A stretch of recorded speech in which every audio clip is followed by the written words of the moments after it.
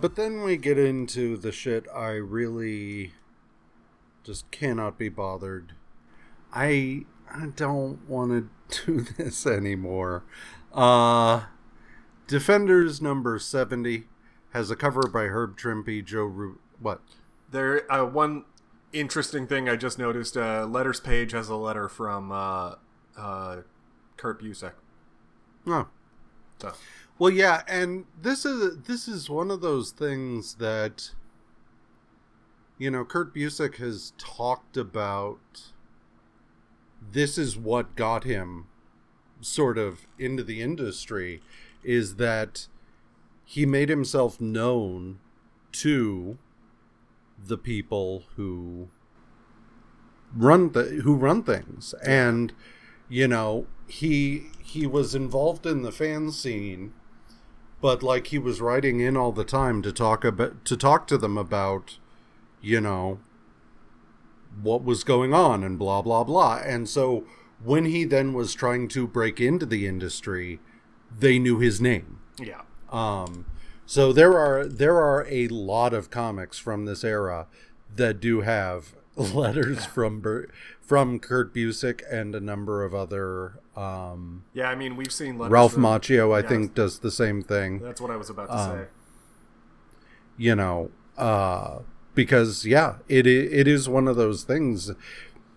A lot of times, it is about getting your name in front of people, regardless of how. Yeah. And so which anyway. we'll have more to talk about Kurt Busiek in a few. Yep. Defenders number 70 has a cover by Herb Trimpe, Joe Rubinstein, and George Roussos. Written by Ed Hannigan, inked by Mike Esposito, colored by Bob Sharon, lettered by John Costanza and Rick Parker. Nighthawk is in trouble with the law. And Strange and Banner decide to go on a dangerous secret mission.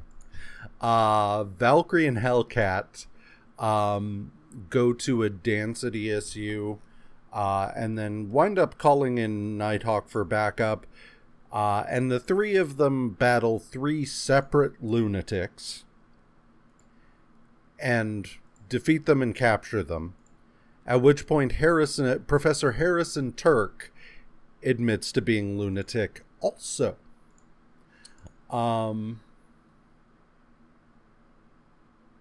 Yep. This whole thing just annoys me. This goes on for some time. Because... Okay, actually, let's just skip to the next one. Because it's slightly more interesting. So, Defenders number 71 has a cover by Herb Trimpe, Jack Abel, and George Roussos, and is inked by Jack Abel, colored by Ben Shawn, lettered by John Costanza, and edited by Al Milgram. Harrison Turk explains that he and the other lunatics are aspects of Arisen Turk, the attempted ruler of Otherrealm who'd been deposed by Stargod. Now, if you don't know who Stargod is, John Jameson, while he was on the moon, encountered a gem. The gem fused with him and turned him into Man-Wolf. The thing about it is, as we find out it was issues of Marvel Premiere, I believe,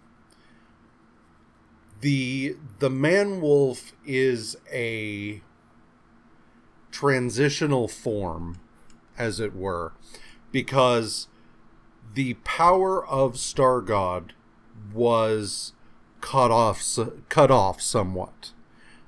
So John Jameson, in becoming Man-Wolf, took on the appearance of Stargod, but not the wisdom and intelligence of Stargod.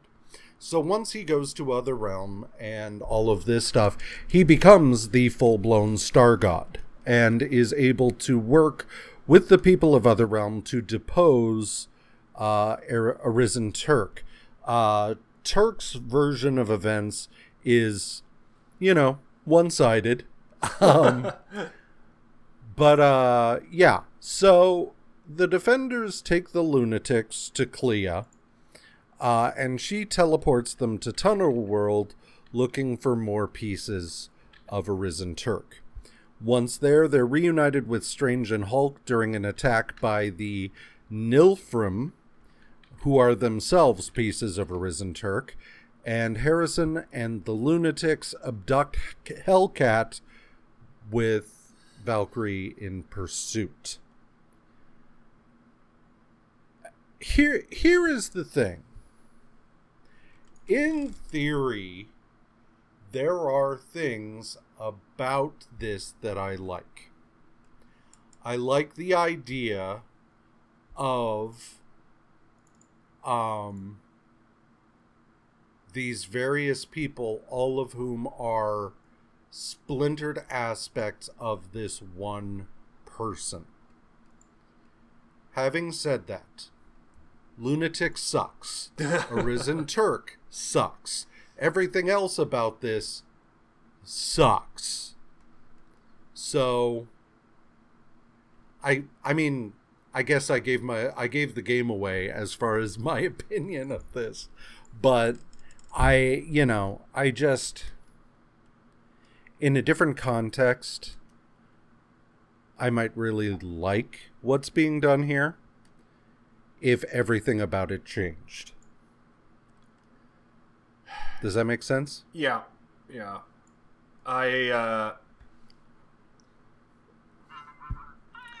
Like I said, this to me, it felt very, very, this goes on for some time.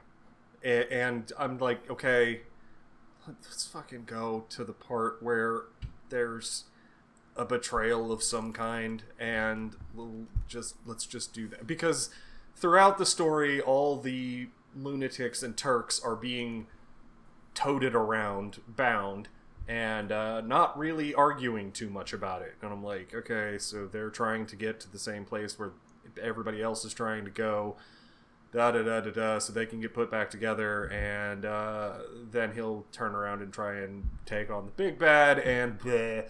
And it's like, okay, let's just do that. Get there. Yeah, and like your world that we're inhabiting here isn't weird enough for me to give a shit to. So like that's the other thing. Like it's Lord of the Rings inside a tube.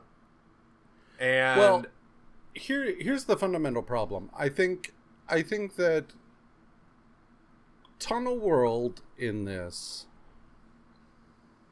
feels like if Discworld had been really yada yada'd by Terry Pratchett. Yeah. Where, like, instead of putting any effort into the story or the characters of this world or any of that, he was just like, so there's a place called Discworld, yada yada yada. It's on the back of a turtle. Whatever. There's Ankh-Morpork.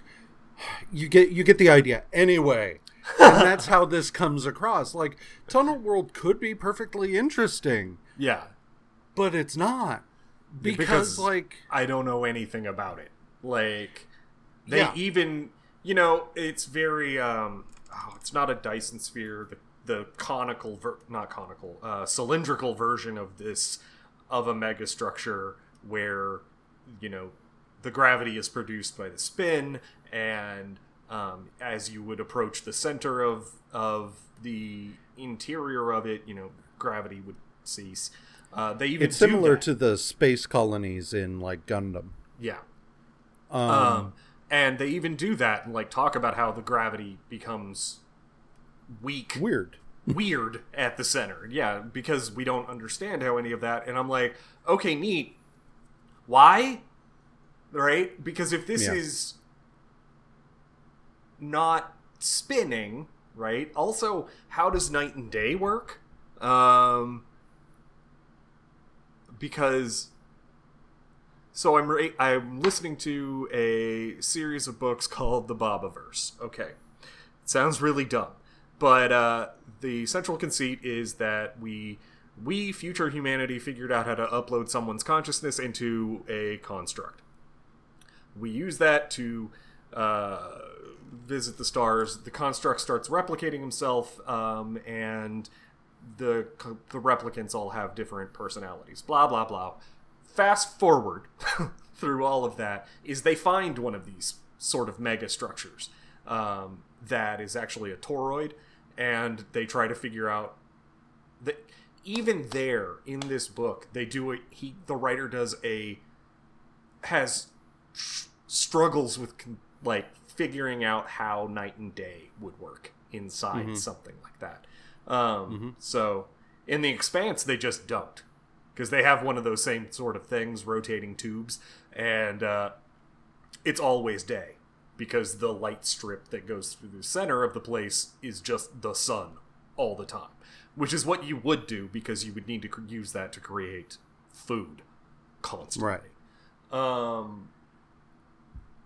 So, blah, blah, blah, blah, blah. I think about, every once in a while I sit around and think about megastructures like this, and I think they're neat, but they are difficult to comprehend. Yeah. Well, and, I think that, like I said, if the fundamental problem with Tunnel World is twofold. Number one, not enough attention is paid to the world building for me to give a shit. Number two, we only see Tunnel World under the influence of this unnamed enemy. Mm-hmm. We have no idea of the stakes. We have no idea what things are like the rest of the time. Mm-hmm. So why the fuck should I care? Yeah. Like, when things are set in the quote-unquote real world, which is to say normal 616 continuity, I have a baseline. Uh-huh. I have an idea of what life is like, and as such, when that changes, I'm like, oh fuck. Mm-hmm. Here, I don't have that. I don't know what this world looks like when it's not under the influence of this unnameable enemy. And so all of this is just a big question mark for me. And we're hinted at like something when they run into the gnomes and they're like, oh, we're refugees because of the unnamed one. And it's like, refugees how? What are they doing? Who are they? Like, none of it's solid. And right. I'm like, okay. And at that point is when I go, I could be frustrated with this and bitch and moan and like get angry at the story, or I can just move on and we can get through this together. Brain, What do you think? Brain goes, I've turned off. And I go, thank you. And we go on to get to the next issue. Yeah. And, to take it back to the Lord of the Rings, I care about what happens to the Shire because I've seen what the Shire looks like. Mm-hmm. The movies and the books take the time to show you how things are, so that when things go to shit, you can go, oh, that's not good. And also so that you understand your characters have absolutely no place leaving the Shire. And like when they get out into the larger world outside the Shire, that you're like, yeah, they're dead. Just because they don't understand how anything works. If they hadn't run into Aragorn, they would have walked directly into a trap at least 3 times. Absolutely. That's like, because they're idiots, and they are idiots because of where they grew up is so sheltered and like idyllic and nice, and that's why Gandalf likes it, is because he gets to come back here and just chill with these fat hobbits who just eat and talk about cake for 400 Well, yeah, pages. because, in the Shire, the worst that happens is tomfoolery. Mm-hmm. The worst that happens is maybe someone's a bit of a dick. Yeah. But, like, the minute they leave the Shire, everyone around them is ready to sell them out at a moment's notice. Yeah. And that's the thing, So, yeah, it's not great world building, but whatever. We're only here for a few issues. We just got to ride it out. Yeah. So, Defenders number 72 has a cover by Herb Trimpe, Al Milgrom, George Roussos, and Irving Watanabe, and is inked by Fred Kita, colored by Elaine Heinel, lettered by Michael Higgins, and edited by Al Milgrom and Mary Jo Duffy. The Defenders manage to recapture the lunatics and make their way through Tunnel World to find Ixhushi, Tunnel World's Sorcerer Supreme. I'm gonna spell it. It's XHOOHX, and my brain went, nah. I'm just not working on that one. And I was like, good enough. These become symbols. This is it may as well be a ward or a rune. I'm not pronouncing this. Because as a person with an X in his name, how an X is pronounced is there's a lot of different ways, and I just went nah. Nope. Yeah, this especially with the H there, like it's the second H that's hard because I don't know what. Yeah, it is.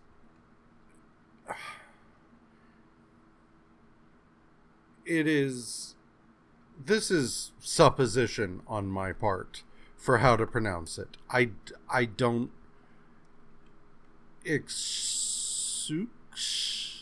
I don't know. Whatever. So they get all the way to him after fighting a couple of a beholder kind of thing, and they stole the Niphilims. It's not Niflheim. They stole their bird mounts. Nilfrim. Yeah, they stole their bird mounts, and then they camp for the night. But yeah, that's where they're on their way. That's the short version. There's a bunch of bullshit in the interim, and they sort of float in the middle for a minute and stuff like that, but whatever. Defenders number 73 has a cover by Herb Trimpe, Don Perlin, George Roussos, and Gaspar Saladino, and is inked by Mike Esposito, colored by Ben Shawn, and lettered by John Costanza and Clem Robbins. Meeting with Shooks. The Defenders are able to recombine the lunatics into a risen Turk, who turns out to be an asshole, shocker, and immediately tries to battle the unnameable enemy behind all of this. But he fails, and the Defenders are then able to incapacitate him. Shooks returns them to Earth, and Dollar Bill and Ledge are confronted by the new Fool Killer and his little friends. That's, And honest to God, I went, oh. I made a noise when I got to the last page. Because I was like... Because, honestly, the end of this seems... When they get back to the writing academy, Strange is like, okay, that thing's still out there. I gotta go figure out what I'm gonna do about it. Mm-hmm. I gotta go make plans. And everyone's like, okay, let us know. And he's like, bye. Kyle gets a call from his lawyers and accountants that are like, where the fuck have you been? You're in deep shit. Get here now. And he's like, okay. So he calls. He's like, I'll talk to y'all later. You're welcome to stay here. I gotta go do a thing. I'll talk to y'all later. Hulk is like, I just want to go outside. It's way too loud. All these people talk all the time. Oh my god. And he goes outside and he just has a sit. And I like that. This is the most... I relate to Hulk in a lot of ways. And this I Hulk just need break from all of you. Hulk going to go sit outside and listen to silence is the most relatable Hulk has ever been. Where it's just like you're surrounded by people and you're just kind of like sometimes like, yeah, okay. I can't be here. Bye. So I'm gonna go find a rock and sit on it. Yeah. And just sort of stare into the middle distance, but I would like it to be quiet while I do that. I need to let the tangles unwind in my brain. Yeah. And I'm like, all right, I get this. And like, you know, the ladies are gonna listen to music. Hell yeah, Clee's sticking around at the writing academy because clearly Steven isn't paying enough attention to her, and she's lonely. So she's gonna kick it with Hellcat and Val. They seem like they're gonna be fun. I'm excited. And then Fool Killer. Yeah. Oh, man. Yeah. And he's like a co-head. So Defenders number 74 has a cover by Herb Trimpe and Al Milgrom, George Russos, and Gaspar Saladino, inked by Steve Mitchell, colored by George Russos, lettered by Irving Watanabe. So as you said, Nighthawk leaves, and everybody's just kind of hanging out. Dollar Bill tries to save his ass and that of Ledge by convincing the Fool Killer to talk to the Defenders and request membership. Fool Killer's friends / hostages, Richard and Amber, come along. They are delayed on their way up to the Writing Academy because the train station is hit by a rampaging Hulk who's just like, leave Hulk the fuck alone. But then like all of the people at the train station are like, yeah, fuck the trains, man. Keep like charging me for luggage and like if the Hulk came and smashed Delta Airlines while I was waiting for a flight, I'd be like, fuck yeah, man. Like that's, you know, $75 to check a bag. Fuck you. Yeah. I don't know how I'm getting home, but okay. All right, whatever. But like, I get it. But when they arrive, the Defenders are just like, yeah, okay, maybe we can talk about you joining or whatever. And Fool Killer's like, actually, I'm here to kill you all. Womp womp. And I was kind of like, throughout of this, while I was reading this, I was like, where are we going? What is the plan? Narratively, what is the plan here? Because if you're going to put Fool Killer on this non-team, I'm out. And then we get here, and I was like, well, okay, of course. Duh. I can't believe I thought something else was going to happen. So, also, this Fool Killer is super weird. He's dragging Richard Rory and some girl named Amber, I don't remember, from Man-Thing around, and has decided that he's not going to be so zealotous about dishing out justice. He's going to be more refined about it. And actually, like, I think that's the next issue that he talks about that. But, like, now we're here to kill fools based on aesthetic pleasing. It's like, which, all right, man. Can we stop with the artistic killer thing? Like, that trope is so boring and so... I just hate it so much. Like, these killers who are just like, you know, kill someone and they're like, now I've made you perfect or whatever, and you're just like, oh my god, stop. Yeah. Stop. Making killers crazy is bad, but this whole like artiste motif that has permeated pop culture is I would rather see a gibbering lunatic killing people than someone who's just like my aesthetics, and it's just like, shut the fuck up. But so Defenders number 75 has a cover by Herb Trimpe and Al Milgrom, lettered by George Roussos, and is inked by Mike Esposito and colored by Carl Gafford. Fool Killer fights the Defenders, causing the writing school to catch fire. Fool Killer is apprehended, but Nighthawk is just like, I can't deal with this shit right now. Get the fuck out. We're disbanding the team. Valkyrie and Hellcat agree to help Fool Killer's friends / hostages find their missing friend. And in Las Vegas, this guy, Gramps, identifies the body of Omega the Unknown. When next we visit Defenders, we will get into Omega the Unknown, because that is a whole thing in and of itself. But I'm not thrilled. Apparently, a lot of shit has been going down for Richard Rory.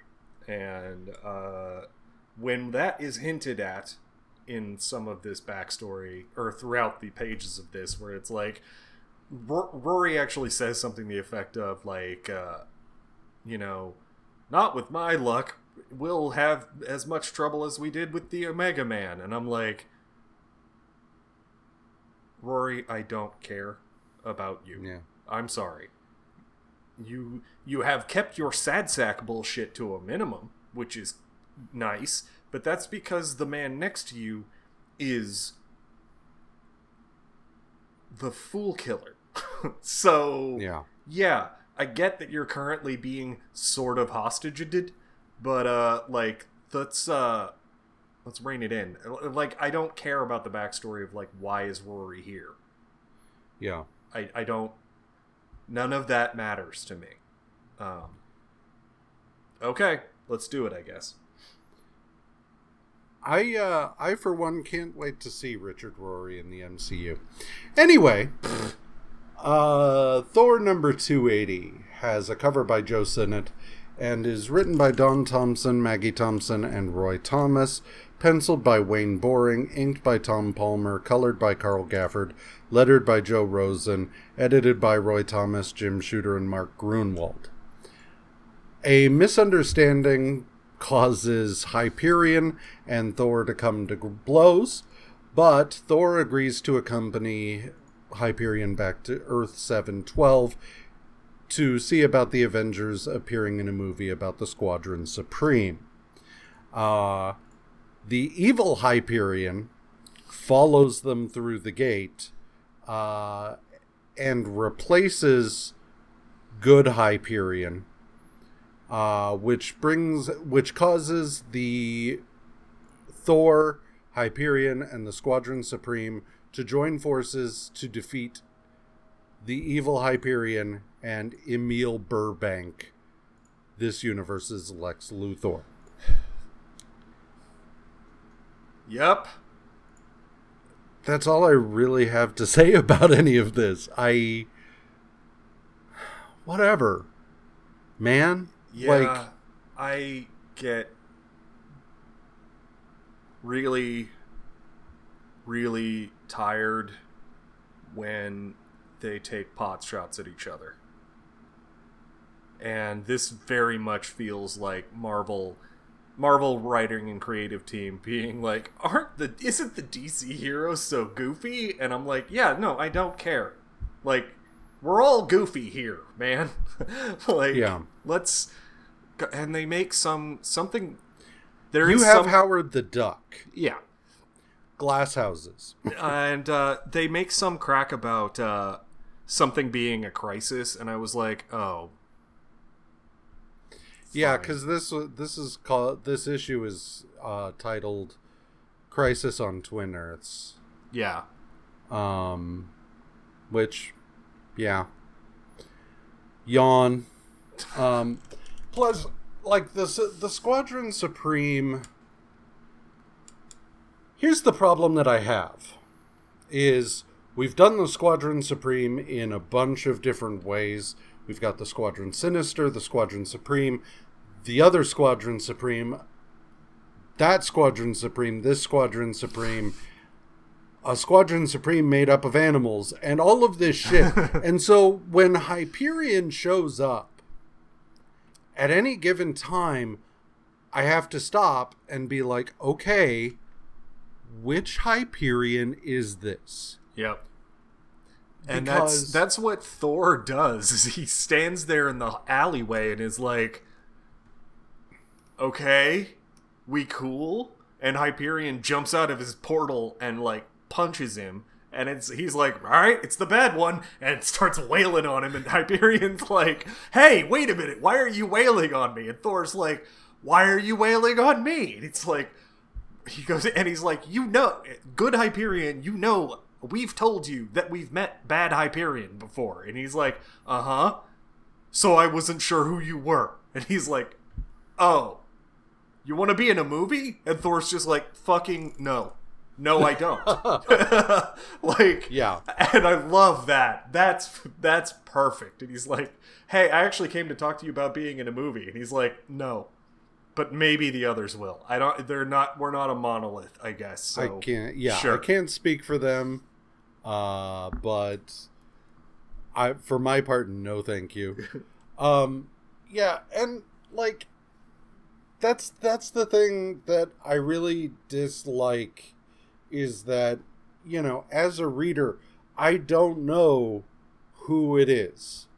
And there's no way to, other than Supreme Power Hyperion, there is no way to look at Hyperion and know which version it is. Mm-hmm.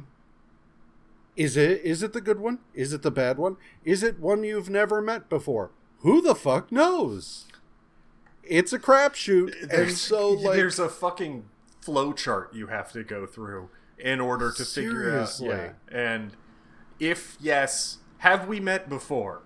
No. Okay, that one's pretty easy. You're a new one. You're a new Hyperion. Have we met before? Yes. Were you trying to kill me? No. Okay, that leaves my options down to 6. Well, yeah, and if it's yes, it's, were you evil or mind controlled? Mind controlled? Okay, so otherwise you're good. Yes. Okay, so how are things on Earth? Blah, blah, blah. Yeah. Yeah, it's just, it's frustrating, and it's never been enough for me to care enough to try and unravel it. Does that make sense? Oh, yeah. Like, it's confusing, and I don't care enough to not be confused. Right. So, Thor number 281 has a cover by Keith Pollard and Tom Palmer, and is written by Mark Grunwald, Ralph Macchio, Peter Gillis, and Mike Catrone. Penciled by Keith Pollard, inked by Pablo Marcos, colored by Ben Shawn, lettered by Jim Novak, edited by Roy Thomas and Jim Shooter. Thor attempts to travel back in time to the first visit by the Celestials in the hopes of finding something that will forestall the grotesque reaping of humanity, but finds himself in limbo where Mjolnir has disappeared. The Space Phantom tells him that it's probably at the core of his planet Phantus, which is being drawn into limbo because his entire race is engaged in a never-ending war through time. The Phantom tells Thor, head to the center of the planet, that's where Mjolnir will be, but oh, wouldn't you know, the Space Phantom led him into a trap because it's the fucking Space Phantom. Thor causes Phantus to begin phasing back into real space.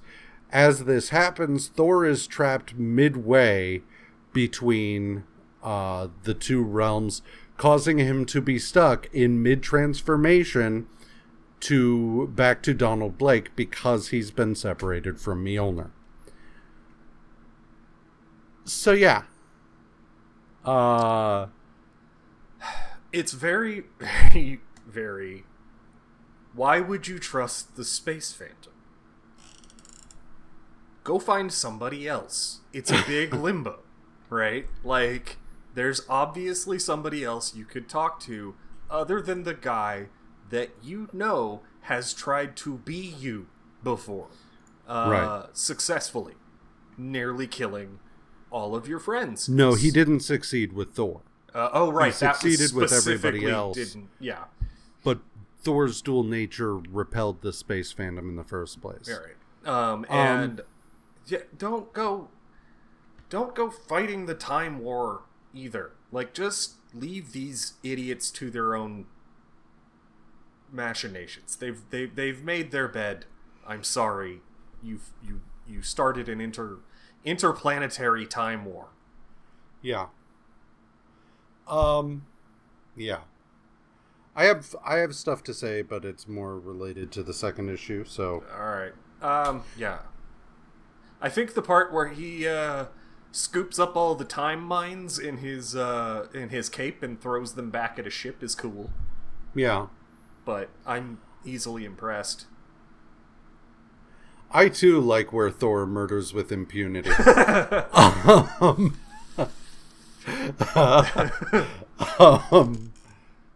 So Thor number 282 has a cover by Pablo Marcos and John Costanza, written by Mark Grunwald and Ralph Macchio, edited by Jim Shooter, Roy Thomas, and Mark Grunwald.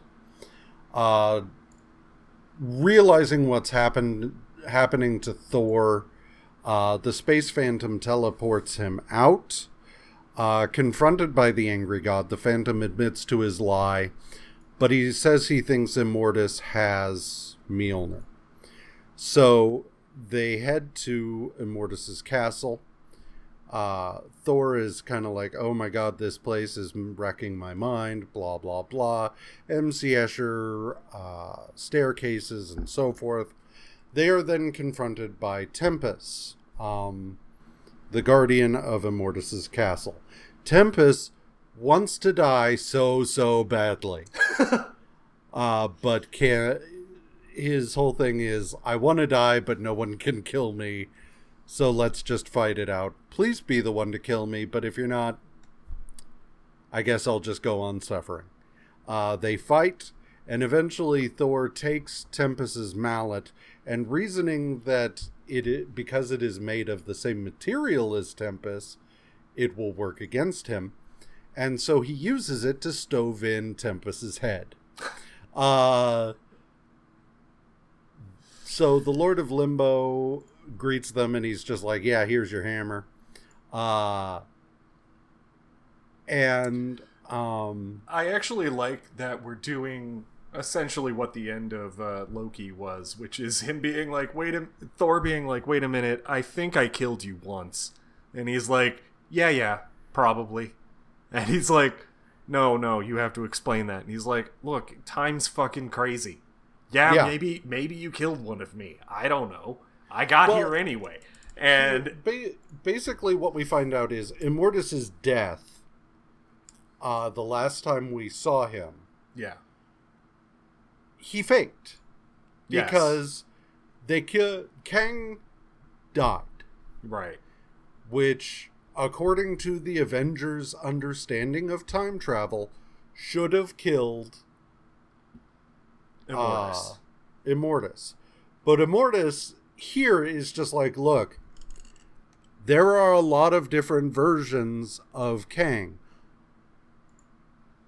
Just because you killed one of them doesn't mean I don't still happen.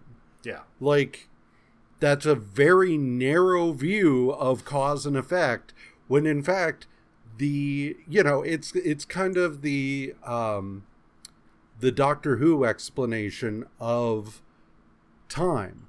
People think that time is a straight line from cause through effect, when in fact, from a non-linear, non-subjective viewpoint, it's a big ball of wibbly-wobbly, timey-wimey stuff. Yeah. And that's basically what Immortus says here. Immortus also is sort of arguing, man, it's a chicken and the egg thing. Like, right. I happen here, I am here. Like, that part's done, right? I end up in limbo. right? Where time is meaningless because we are outside of time now. Yeah. I am here. How I get here, immaterial. I don't care. Right. It just matters that I get here. Or it doesn't, like, where the effect, which is cause and which is effect, doesn't matter anymore. He's just like, my timeline is not a line, it's a tree. Yeah. You pruned a branch. It's still That's it. Yeah, there's still a tree. The tree still exists, and I'm still here. But so, in the course of things, he talks about how the timekeepers found him and educated him even further into the truth of what time is, and made him the guardian of time travel within his own timeline, meaning the thousands of years in which Kang is out there doing his shit, he now has to oversee time travel, which will come up, so bear with me. But the upshot of all of this is he's like, here you go, GTFO. And Thor's like, okay, I'm happy to do that. And the Space Phantom is like, wait, you said you'd help my planet. And Thor's like, fine. And so Immortus is like, I can help you transport the planet Phantus back into real space. However, doing so will rob your hammer of the ability to travel through time. Thor's like, I don't like it, but I said I'd do it, so here we go. He does it, and then Immortus is like, cool, and transports him back to Earth. Thor is like, okay, so I need to find some other way to stop the Celestials. I don't like that Mjolnir's power has been reduced, but it is what it is now, so on and so forth. Space Phantom is such a dick. Yeah. Because he's like, Thor's like, it is done. Thy world is whole, thanks to the miraculous Mjolnir. And Space Phantom's like, it is not within the ethics of my culture to give thanks. It just says that and stops talking. And Thor's like, I can see why Immortus finds thee a vexation. And yeah. I just love that Space Phantom's just a little shit. Yeah.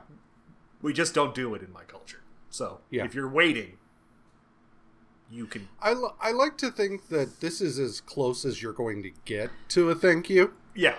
Like, in his own way, he's trying to say thank you, but that's not how that works. Yeah.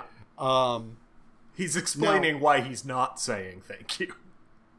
Now, the reason that I mention Immortus being charged with overseeing time travel within his own lifespan is in Avengers Forever by Kurt Busiek, we find out that this whole thing, the planet Phantus slipping into limbo and Thor having to save it, but in doing so robbing Mjolnir of the power of time travel, was all a setup by Immortus to rob Mjolnir of the ability to time travel, and by doing so, take away the Avengers' primary mode of traveling through time. So yeah, wheels within wheels.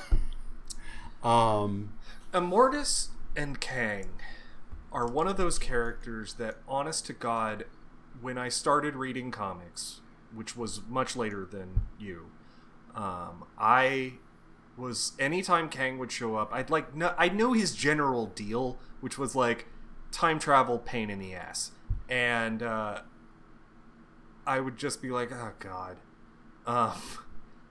It is interesting that as we're going through this, with the addition of Loki as well, I'm becoming more and more like, okay, maybe Immortus and Kang is an interesting idea that I have been dismissing.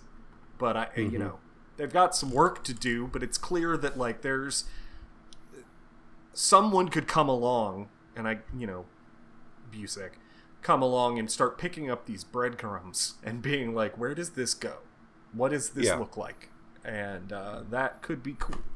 Yeah. So, well, I think what's interesting about Immortus is the fact that Kang is pretty straightforward. Yep. Kang is, I show up in a different time, I take over that time. That is my deal. I am Kang. Mm-hmm. And Immortus, you never know what Immortus is doing at any given time. Mm-hmm.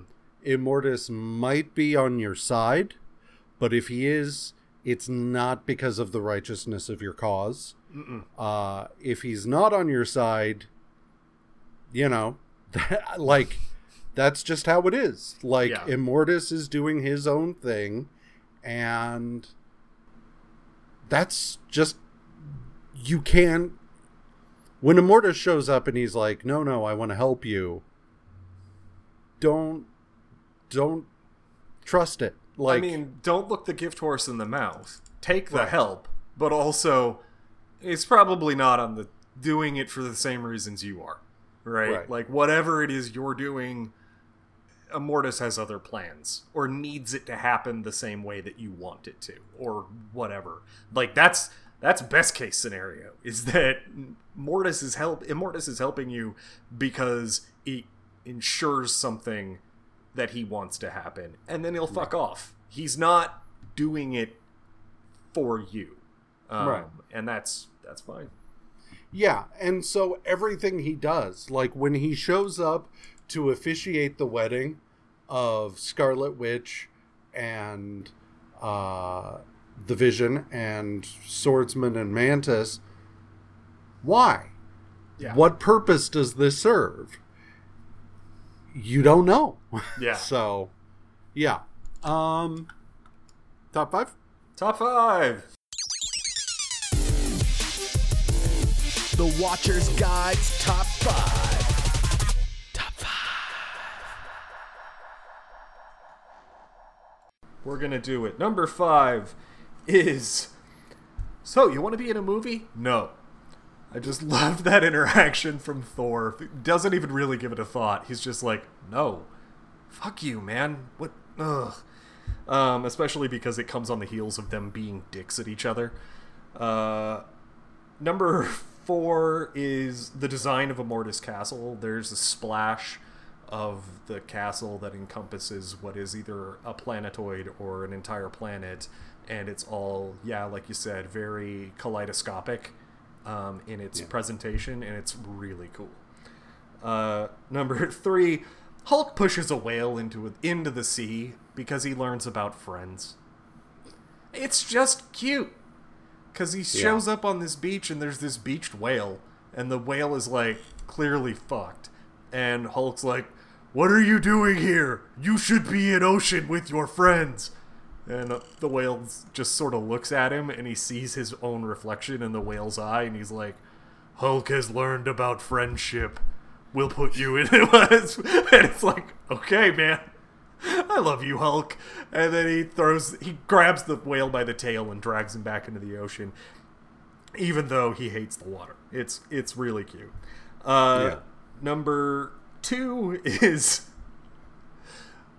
Loki pulling a Trojan horse anyway.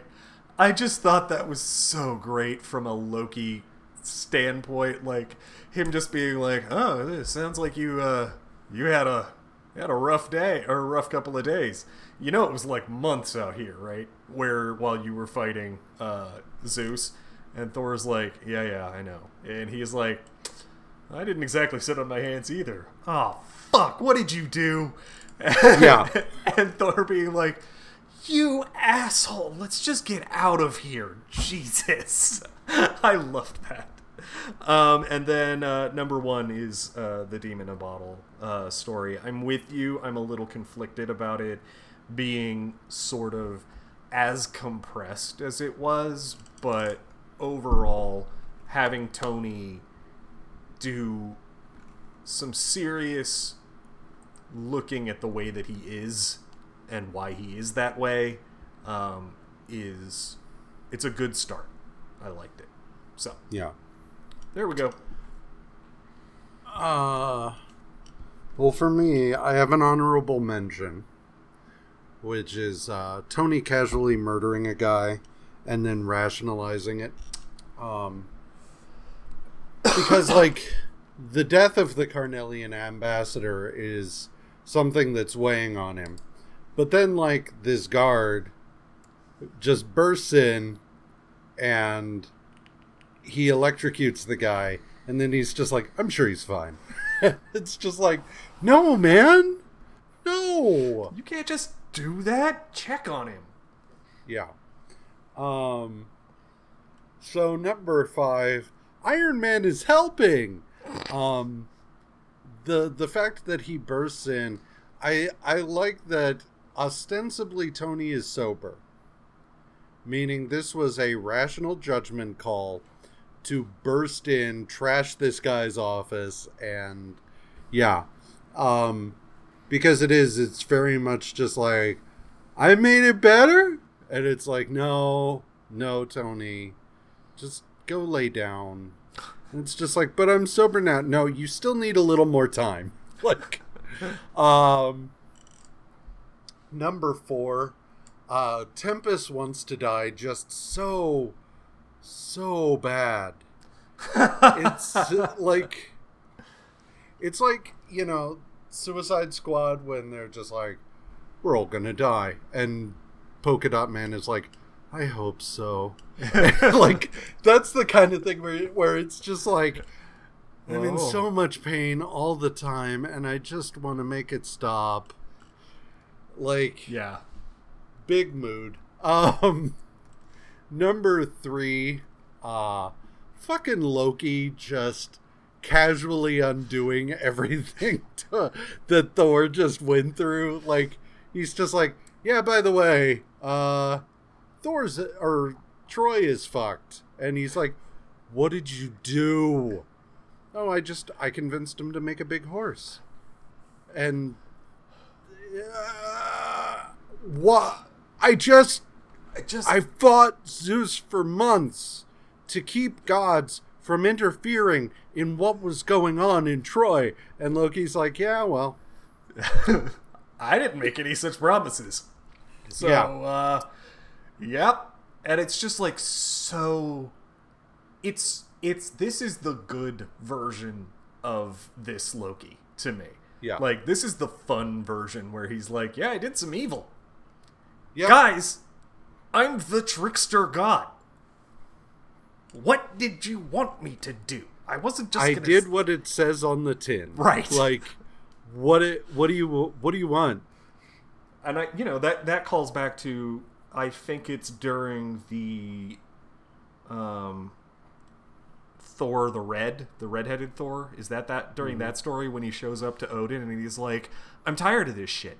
You're all fucking mad at me all the time, and I'm only doing the thing that it says that I am. Yeah. I just do that. And you'll all fucking get pissed off, and what do you want? What do you want from me? And they're like, we want you to be better. And he's like, clearly, you could have done that, but you gave me this, so I'm working with what I got. And it's like, I get you, Loki. That's so that when we get things like this where it's going back in time from that discussion, that he's just like, yeah, do the thing. What? And Thor's just like, Jesus Christ, let's just go. Yeah. I can't take you anywhere. Yeah. Number 2 is Jeff Colt. I like that, you know, he's empowered, he is mysteriously empowered, and he does what he's supposed to do. Yep. He does the thing we're told that you're supposed to do. With great power comes great responsibility. But not for you. Fuck you, Jeff. You get to live on an island. But I don't want to live on an island. I'm sorry, man. Then we have to take it away. Then take it away. Okay. Yeah. Number 1 is Demon in a Bottle, because I mean, you know, like I said, it is reading the lead up to it is not something I recommend if this is your first go with Iron Man. At all. You know, there are other Iron Man story. Mask in the Iron Man is a good one to start with, stuff like that. This is one I would wait until you've read at least a few, but do read it, because it is a very character defining arc that's worth checking out. So anyway, join us next time. We will be reading a bunch more Thor, and then we'll be picking up, I don't know if you all recall, we read Jungle Action featuring Black Panther, where we read the story with Killmonger and all of that, and then, the story about Black Panther's girlfriend getting herself off at the death of an ancestor, and all of that. And then a storyline began that we just kind of dropped, and then the next time we read Black Panther, it was Jack Kirby doing whatever that shit was. We are now going back to that. We will be picking back up with Black Panther versus the Klan. So join us for that. In the meantime, rate and review us wherever you listen to podcasts, because it gets our show in front of more people. Or don't. I don't fucking care. Email us at watchersguide@gmail.com. Like us on Facebook. Follow us on Twitter, both individually and at watchersguidemu. And visit our website at watchersguide.com, where you can download episodes and see all of the reading lists going back to our very first episode. Have a marvelous week. Bye.